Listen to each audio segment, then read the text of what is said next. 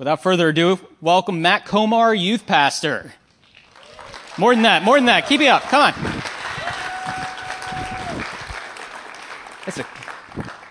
You guys gave me a clap. Thank you. Appreciate that more than you know. Inside, there's a couple things going on. One of them is like hysterical laughter.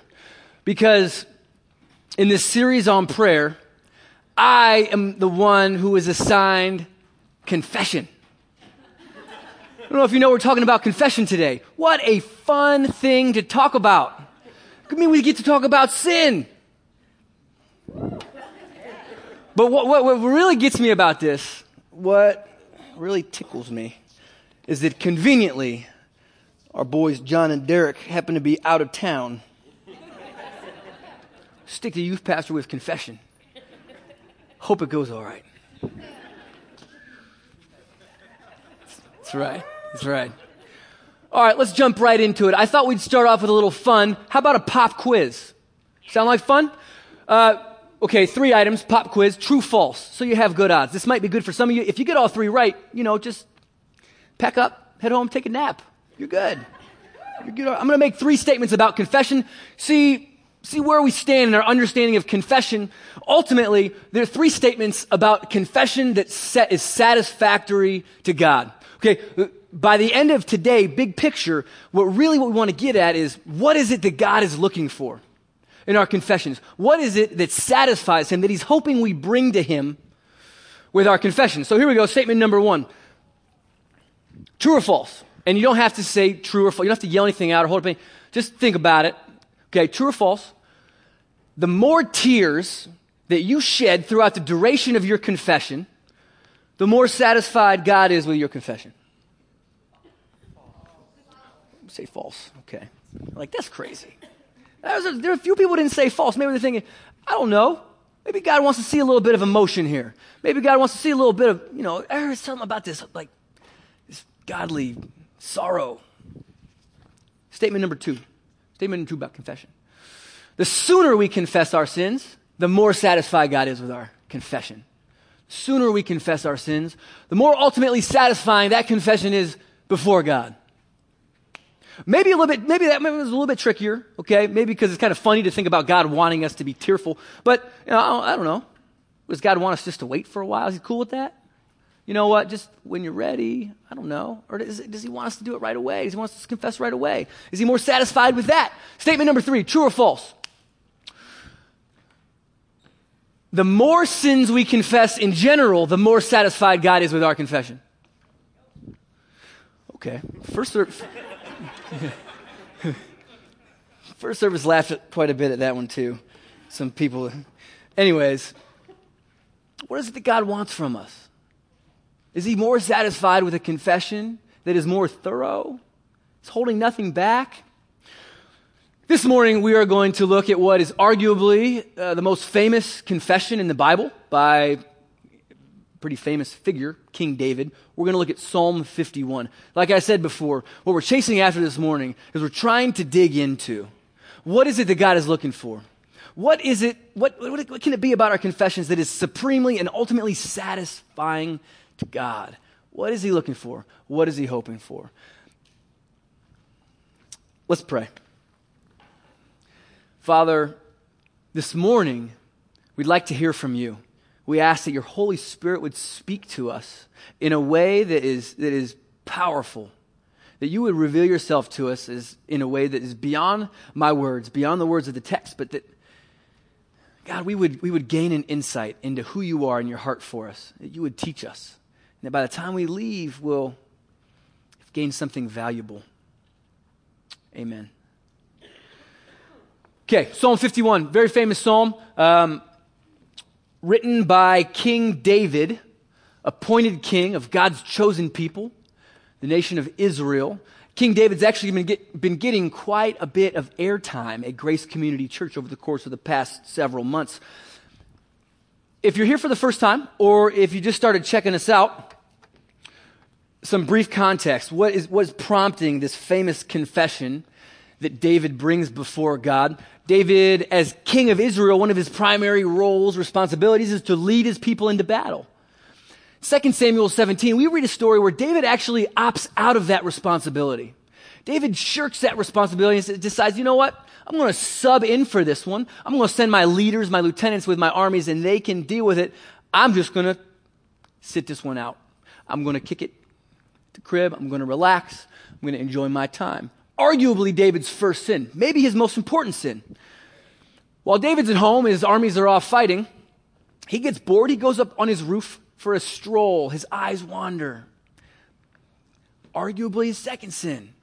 His eyes fall on a beautiful woman, and he lets his eyes linger. Arguably his third sin. He acts on what his imagination is prompting him to do. He sends for her, sleeps with her, gets her pregnant. Finds out that her husband actually is a soldier in his army, fighting the battle he's supposed to be leading his people into. Tries to cover it up. Lies. Ultimately, hatches a conspiracy to have the husband killed on the front lines of battle so that he can marry the widow and pretend like everything's okay. And for a while, David feels like he's done a good job covering it up. Like his sins, his failures, it's okay. Then the prophet Nathan comes around. And I imagine Nathan knocks on the door. David, who is it? Nathan. Oh, man. Nathan. You want to tell me something I already know? Okay. Nathan comes. David, in not so many words, nothing you have done has been hidden from God's eyes. Everything you've done is known by God. You have been exposed, and you will pay. And you will pay. This is the context for this most famous confession. David brings this before God. In Psalm 51, he says this. He says, "Have mercy on me, O God, according to your unfailing love." Like he needs to remind God. If I remind God of his unfailing love, maybe he'll be more merciful, because I'm in bad shape here. "According to your great compassion, blot out my transgressions. Wash away all of my iniquity and cleanse me from my sin. For I know my transgressions, and my sin is always before me. Against you, you only have I sinned and done what is evil in your sight. So you are right in your verdict and justified when you judge." And David begins his confession being very clear before God, being very honest. He's not trying to explain anything away. He's not trying to justify anything. He's saying, God, everything I've done, you know about, and you're right. There was good that I know I ought to have been doing that I didn't do. And he brings his sins before God. And that's good. It's a good start. But in the very next verse, verse 5, this is the verse that we're going to focus on a majority of our time this morning. David says something in his confession that is an absolute game changer. It's a game changer, and we're going to talk about why. David says this. He says, "You are right in your verdict and justified when you judge." And he says, "Surely I was sinful at birth, sinful from the time my mother conceived me." And what David does here is so powerful, because what David's doing is David is moving beyond the acknowledgement of his failures. David's confession is now becoming something more than him admitting to a list of sins or transgressions. David is confessing a condition. David is coming to God with this. Yeah, God, you've seen everything that I've done, and I'm not going to try to explain away any of it. Everything has been wrong. But we need to talk about something bigger that's going on here, and it's this thing that I've noticed about myself my entire life. There's something, God, that I've noticed about myself. These things that I've just recently done, yeah, good. But there's been a pattern of this my entire life. I've known the things I should do, and I don't. I have the propensity to cover things up, to comfort myself, to self-advance, to self-promote, to self-preserve, no matter what it costs to anybody else. there's something going on inside here, God, that's deeper than mistakes. I think about it this way. I'm picturing a post-game interview with the coach after yet another Redskins loss. Here we go, coming for the Redskins. All right, look, I know it's hard to imagine yet another Redskins loss, but if we can stretch our imaginations, maybe the Redskins, I know new coach this year, so everything's going to be different. Well, let's say last year, okay, we got our boy Shanahan taking the mic after another loss, and the news reporters say, Coach, failure, losses, what do you attribute it to? And David's confession is more like this. Is picture Shanahan saying, you know what? What I could do is I could talk about all the mistakes we made. I could say we lost because of that dropped pass in the end zone in the third quarter. Or I could say, you know what? We lost because of that terrible play call I made on that third down, or my decision to go for it, whatever. He could say, I could list a series of mistakes that I made and attribute to the loss of that. But picture this, because this is what David's doing. This is what Shanahan says. You really want to know why we lost? You really want to know what's up with our failure? Here's what it is. Knit deep within the fabric of our organization is some dysfunction. From Dan Stinkin' Snyder, from our boy Dan Snyder, all the way to the newest hired water boy. Our organization is wrestling with some dysfunction, and that's why we're losing games. It's a culture. It's something pervasive. It's something deeper and something bigger than dropped passes and bad play calls. That's what David's bringing before God, and it's an incredibly powerful thing. It's a beautiful thing. And this is why. This is part of it. Because David's confession of a condition results, and we'll see this later in the psalm, his confession of a condition results in a wholesale change in the dynamic of his relationship with God. It changes the dynamic of his relationship with God. Let's say David didn't go there. Let's say David didn't bring before God this thing that he's wrestling with inside, that he's known has been there his entire life. And he's merely, like a lot of times what we think of just as a typical confession, we're just bringing our sins before God, our mistakes before God, our failures before God. We're saying, this is where I've fallen short. I need forgiveness, and I need strength to not do it again. What if that's all David's doing? Think about the consequences of that in terms of his relationship with God. Think about this.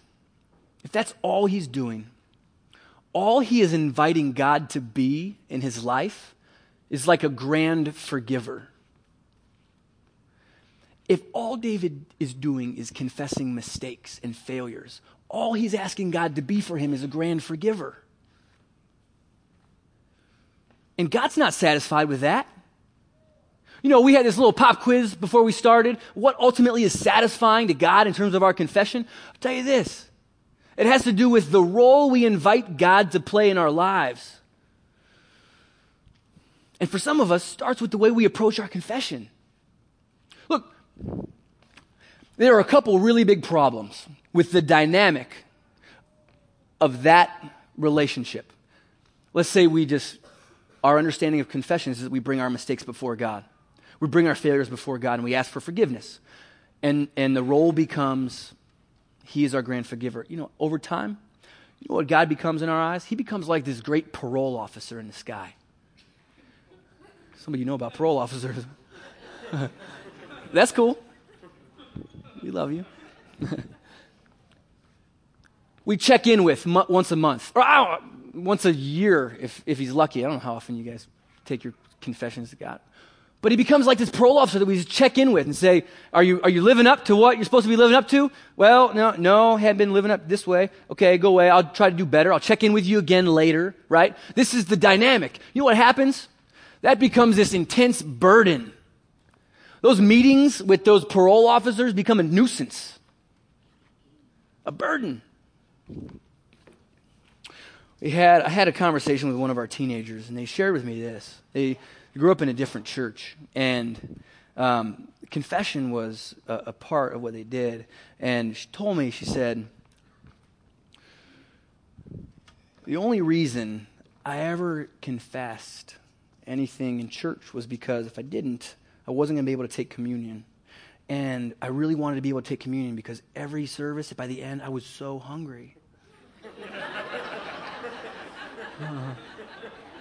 True story. True story. I'm going to be taking communion in this service because I'm hungry. And that means, all right, I'll do what I got to do, and I'll talk to you about my sins. That is not satisfactory. God, in terms of, God wants to be so much more in our lives than this grand parole offer in the sky that we bring our confessions to, our sins to. That's problem number one with that dynamic. Problem number two is this. It's very, very important. And this is kind of a belief that I held for so long in my relationship with God. And it was because my relationship with God had this dynamic where I felt like, okay, I'm called to live a certain way. When I fall short of that, I can confess my sins, I get forgiveness, I pray for strength to do more. Okay, so what I began to believe is this, and we all in some way begin to believe this, if that's the dynamic that we have in our relationship with God, we believe that it is our responsibility to overcome the sin in our life. We believe that avoiding sin, that living better is our burden to bear.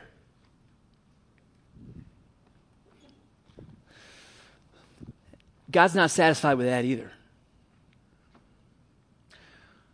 Some of you know me. You know that I have this little tattoo on my wrist. Okay? For a long time, I believed that it was my job to overcome sin. That it was about me having enough willpower, that it was me being disciplined enough. It was about me making the best choices to avoid sin, to avoid the pitfalls, to not do the things that I know are wrong, right? Sin. I believed that was like all on me. It was up to me. And so what I started doing is I started like making rules for myself. I started doing all kinds of crazy things to help myself overcome sin. Now, I remember my freshman year in college. Played D3 football, small school, Allegheny College. I mean, it's like glorified high school football, so it's really no big deal. But the bottom line is this: I'm a freshman, and we're playing the number one team in the country, Mount Union, and we're getting destroyed. It's like 49-7 or something like that. Coach puts me in. I'm a freshman. We got nothing to lose. Komar, get in there. I'm like, what? I happen to be in the right place at the right time, and I get my first career interception, right, against this team. So coach goes, this Komar kid must be amazing, which I wasn't. But I happen to be in the right place at the right time. So coach is like, Komar, you're going to be starting now. So in practice, you're going to be taking reps with the first team, the upperclassmen, the juniors and the seniors. So the juniors and the seniors are like, oh, Komar's one of us now. Guess what you got to do, Komar? You got to come party with us, right? So I'm like, okay, I had gone off to college with a pretty clear understanding that God had big plans for my life. That God had this grand scheme to restore all things, to heal the world's brokenness. Right? I had a pretty clear understanding of that, and that He actually wanted to involve me in that process. That He had a way that a life that He desired me to live. And I knew that some of these things I was doing my freshman year, they weren't in line with that. They weren't honoring to God. They were destructive. Wasn't doing any good for anybody. Not for me, not for my teammates, not towards God's ultimate purposes. And so, but I still was living under this belief that it's my job to overcome sin, to be strong against it, to withstand the temptation. It's up to me, willpower, discipline. So I started making rules for myself. I didn't want to reject my teammates. I didn't want to say, sorry, can't come hang out with you. What a jerk I would be.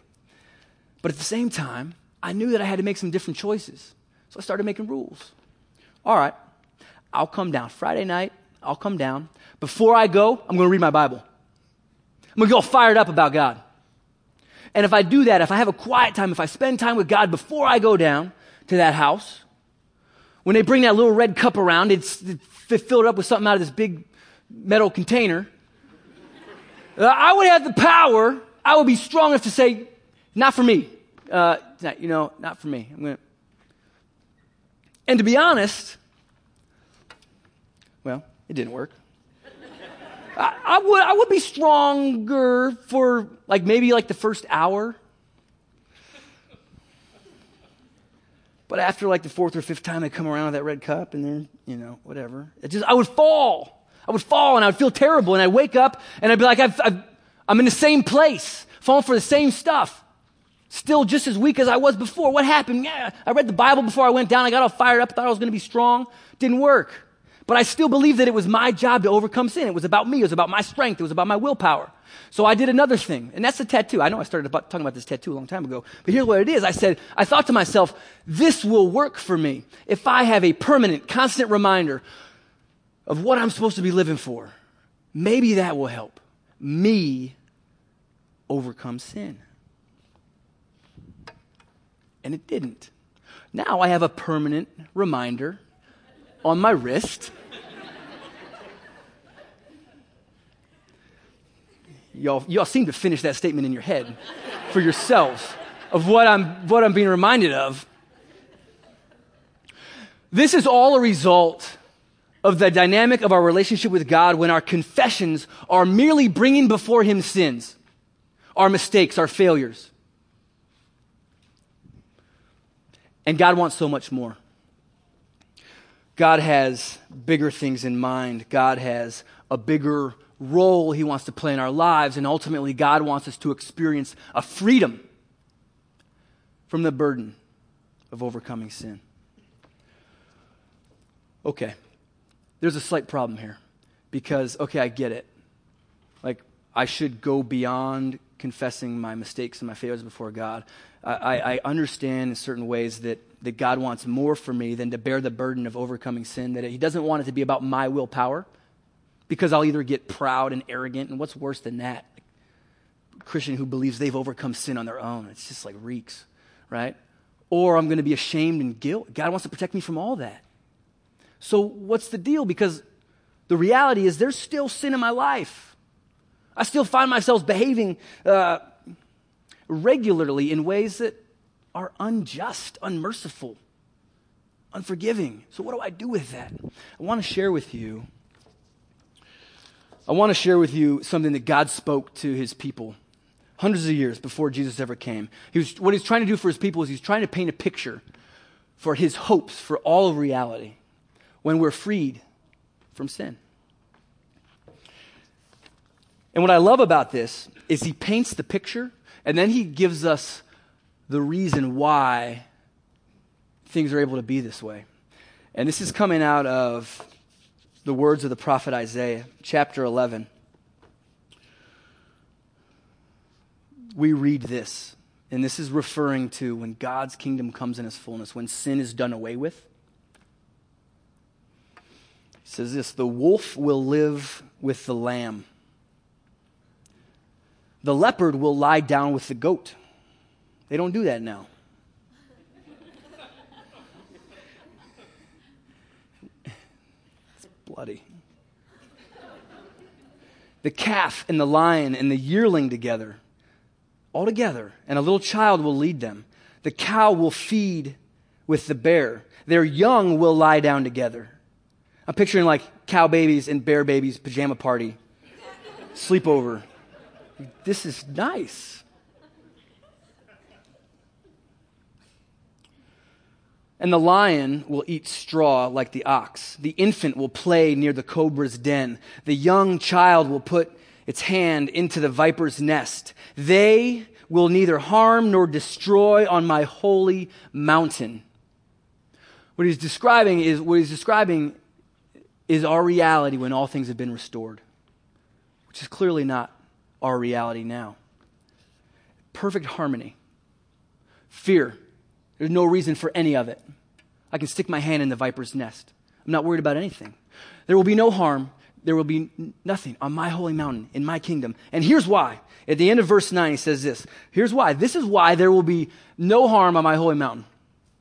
For the earth will be filled with the knowledge of the Lord, as the waters cover the sea. For the earth will be filled with the knowledge of the Lord. And this is actually a really amazing thing that is being talked about here. Because that phrase, knowledge of the Lord, is not referring to this. Where it's like, okay, the whole earth knows the Lord. Like the Lord walks into the room and we're like, we know Him. Like we get it. We know Him. No, what it's referring to is this. That phrase, the knowledge of the Lord, means this. It's talking about the knowledge that the Lord has. And what we're told here is this. Sin disappears. Destruction disappears. Self-preservation disappears. When we know what God knows, when we know what God knows, we're not going to do the things that we do. When we see what God sees, when we see people for the way that God sees people, we're not going to treat them the way that we do now. When we see situations the way God sees situations, we're not going to try to manipulate them the way that we do for X, Y, and Z. We're not going to live in ways that harm others.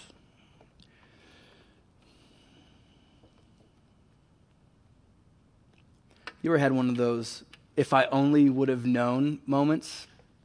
Like, if I only would have known that, I never would have done this. Or if I only would have known that about that person, I never would have said that to that person. Like 4 years ago, I'm teaching in D.C. public schools. I'm teaching 7th grade English language arts. Okay? And as a staff, we were experiencing this epidemic where kids were coming to class unprepared to learn. They're showing up with nothing, no pencil, no paper. They had their cell phone. But that's about it. They come into the door. What's up, Mr. Gomar? Hey. It was a big problem.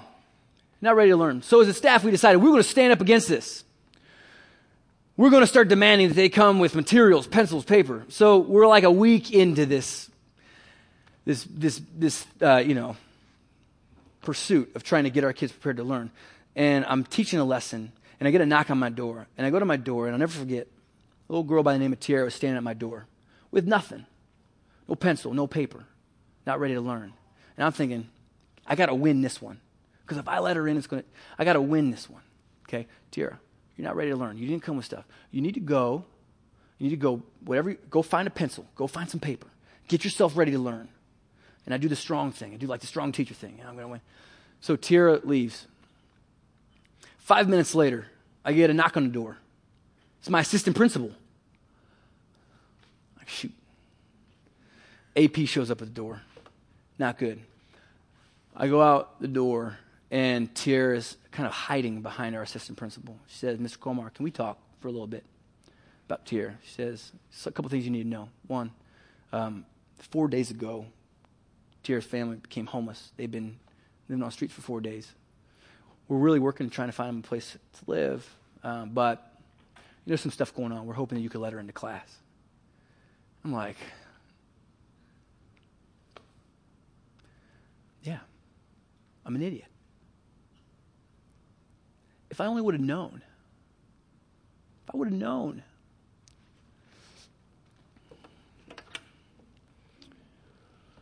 Bottom line is this. God wants to protect us from having to bear the burden of overcoming sin. So he sets things up. Like, make no mistake about it.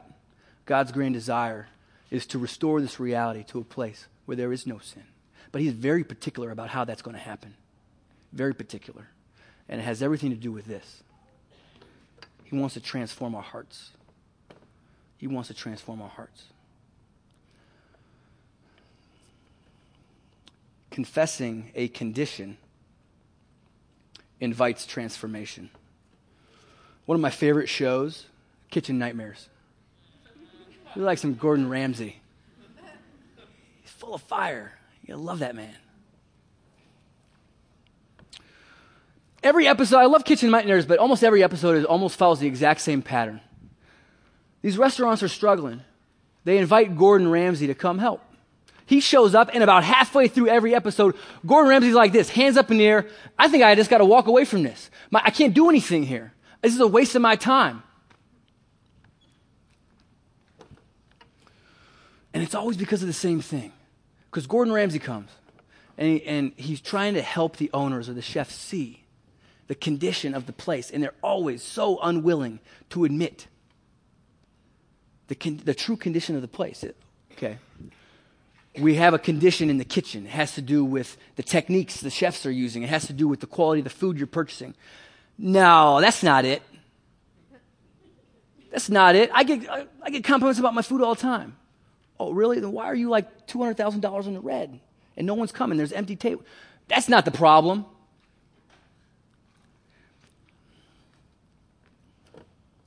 Gordon Ramsay's ready to walk away because he can't do anything to help them. He can't do any transformational work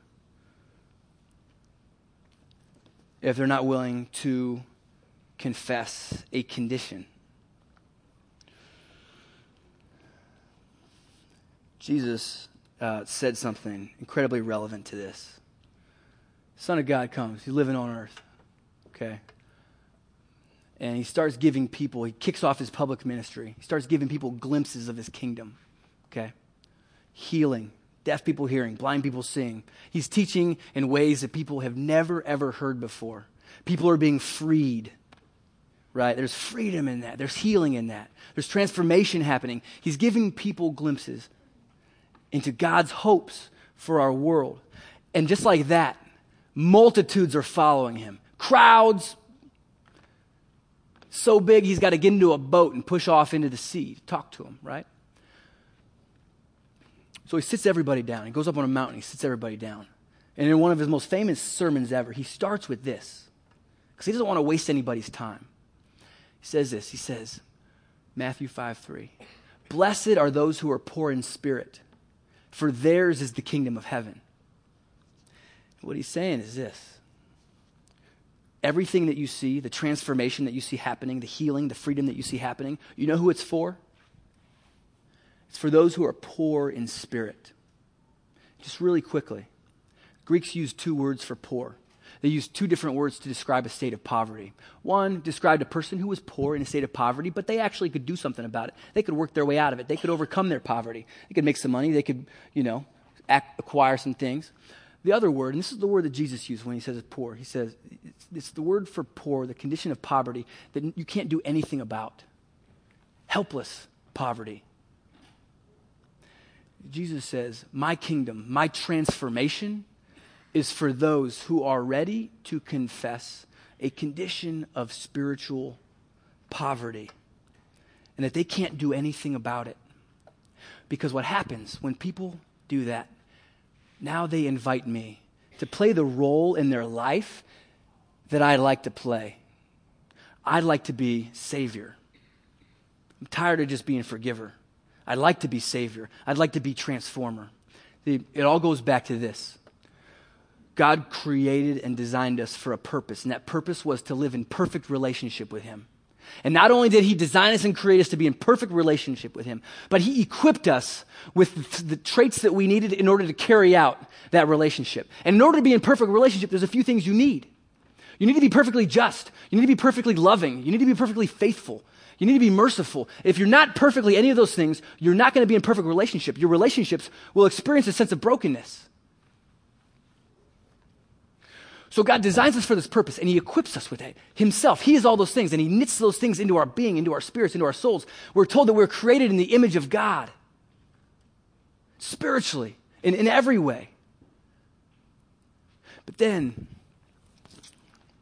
mankind makes a decision, a dreadful decision. And the decision was this: I can exist, I can be content, I can be satisfied doing things my own way, outside of God's will, outside of God's plan. And man makes a decision to do something that is unfaithful. And in that moment, that thing that God created us with, we're now separated from. Who he is, perfectly just, perfect mercy, perfect love, perfectly faithful, that we were designed to be, we are no longer.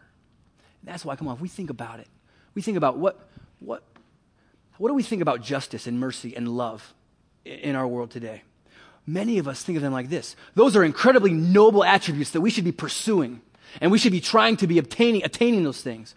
Well, the only reason we think that is because we are not those things fully. Those things have been separated from us. God will be satisfied with nothing less than a complete restoration of our spirits back to us being in the state of being perfectly loving, perfectly just, perfectly faithful. He wants to transform our hearts. Make no mistake about it. He wants a sin-free world, but it's going to come through his process of transformation. Last thing, I had this amazing conversation with one of our middle schoolers about 6 months ago. Okay. He was actually skipping church. We were back there in the hallway. And it's what I love about my job. But I'm talking with him, I'm like, what are you doing? He's like, I don't know. Well, why don't we talk? Like, what do you think about what we're learning in youth group? What do you think about what we've been talking about? I don't know. But then he stops. He says, let me ask you a question, Komar. Let me ask you something. And he's dead serious about this. And this is what I love about working with middle school kids, because he's so serious about it. He says this. He says, Komar, God wants a sin-free world. Why doesn't he just pick like 5 people and give them legit superhuman powers? And then they can just keep everybody from sinning. And he's dead serious. The people that just laughed.